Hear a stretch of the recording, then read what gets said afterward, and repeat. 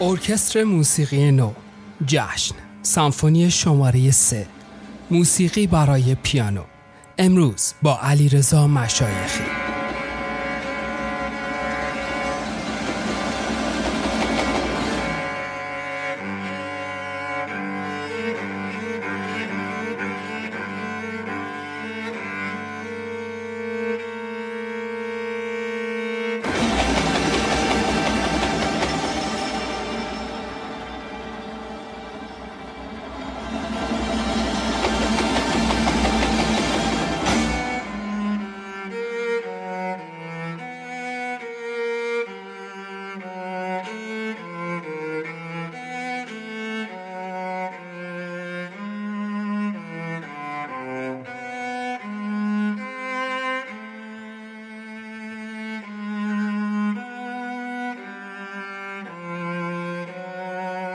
شروع کار با آقای مشایخی خب برمیگرده برای من به آلبوم ارکستر موسیقی نو که برای من یکی از محبوب ترین پروژه هام هست که آقای مشایخی انجام میدن. من این ارکستر رو خیلی دوست دارم و خوشحالم که 2 مجموعه از این ارکستر، یعنی حالا هم آلبوم جشن هم ارکستر موسیقی نو، به اسم ارکستر موسیقی نو اصلا منتشر شد که البته خب نطفه اولیه‌اش یه بخشش به خاطر همون عقبه‌ای بودش که من قبلا گفتم، به خاطر آشنایی آقای مشایخی با پدرم، این که همشون با هم موزیک خوندن. آقای مشایخی در واقع به نوعی لطف کرده، گفتش که آقا تو که داری این کارو می‌کنی منم ازت حمایت می‌کنم و این پروژه رو در بعد اولین آلبوم میشد 9مین آلبومی که منتشر کردیم از آقای مشایخی بود. ضمن که چیزی که هستش اینه که آقای مشایخی حجم آثاری که نوشته و تو طول در واقع کارنامه هنرش انقدر زیاده که هیچ ناشری به تنهایی نمیتونه از پسش بر بیاد و الان مثلا شما میبینید کار آقای مشایخی رو تو ایران حداقل فکر کنم 5 یا 6 ناشر منتشر کرده، تازه یه سریش هم دانشگاه تهران منتشر کرده. یعنی اگه قرار باشه کسی بیاد کار آقای مشایخی رو به دست بگیره، خودش یه نشر بود فقط راه بندازه، فقط بشه انتشارات علیرضا مشایخی، برای اینکه حجم آهنگسازی‌هاشون اصلا فوق‌العاده زیاده. برای همین 4 در واقع شاید بگم تو طول این سالها زور هرمس بوده که تونستیم یک بخشی تازه از تاریخ کارشون رو بیاریم بیرون.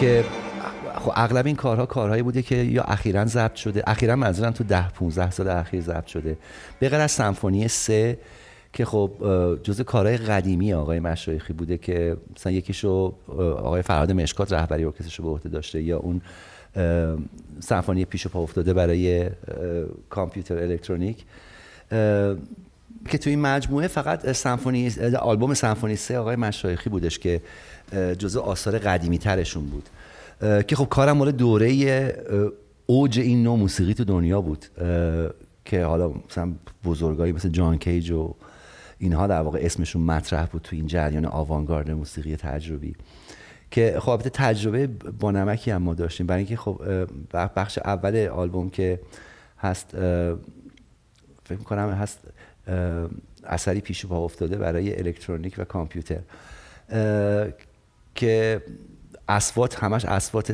سنتتیک هستش، یه سریش با اسیلوسکوپ ساخته شده و غیره و خب چون اسمش سمفونی بوده یه سمفونی پیش پا افتاده. ببخشید خب خیلی از کسایی که این کارو خریده بودن انتظار داشتن که یه کار سمفونیک بشنون و ما مثلا تماس‌های زیادی توی یکی دو ماه اول داشتیم که مثلا کسی زنگ می‌زد میگه آقا من سمفونیست آقای مشایخی خریدم خراب CD. بعد میگفتیم خراب نیستش. گفتن چرا؟ از اول صدا خشخش رادیو و نویز و اینا میاد. گفتیم نه اون خود اثر هستش. برای همین مثلا طول کشید تا ما بتونیم اینو تفهیم بکنیم که نه این اثر اصلا همین بوده.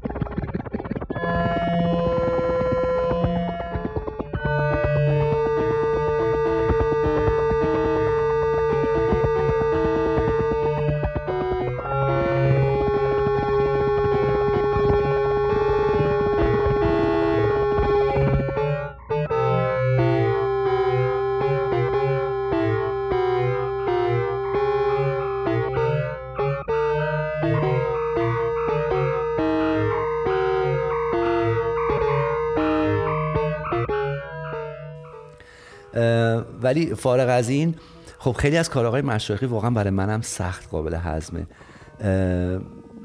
وقتی پای فلسفه آهنگسازی آقای مشایخی میشینید یه دنیایی رو براتون تصویر میکنه که خیلی جذابه و اون دنیا رو وقتی تبدیل به موسیقی میکنه واقعا باید هم دانشتون کافی باشه هم باید گوشتون خیلی پذیرا باشه که بتونید دوتا رو به همدیگه وصلشون بکنید. من شاید اصطلاح خیلی دوری رو دارم مثال میزنم ولی نگاه آقای مشایخی با آهنگسازی منو یاد یه میکروسکوپ میندازه. یعنی به پدیده ها جوری نگاه میکنه انقدر بهشون نزدیک میشه که دیگه شما یک اجزایی رو ازش میبینید که در حالت عادی اصلا اونا رو نمیتونید تشخیص بدید که آها مثلا اینا مثلا مولکول های مثلا چه میدونم فلان مایع یا اینا مثلا چه میدونم پوست دسته که انقدر این شکلی شده، برای اینکه انقدر میشکنن بافتار و انقدر نزدیک میشن به هسته داستان. شاید برای برنامه نویسا خیلی مثلا قابل فهم باشه. آقای مشایخی ماشین کد مینویسه، جنریشن 4 نمی‌نویسه، یعنی به زبون ماشین در برنامه نویسی میکنه. برای همین خب خیلی وقتا برای من هم سخته که با کارهایشون بتونم ارتباط برقرار بکنم.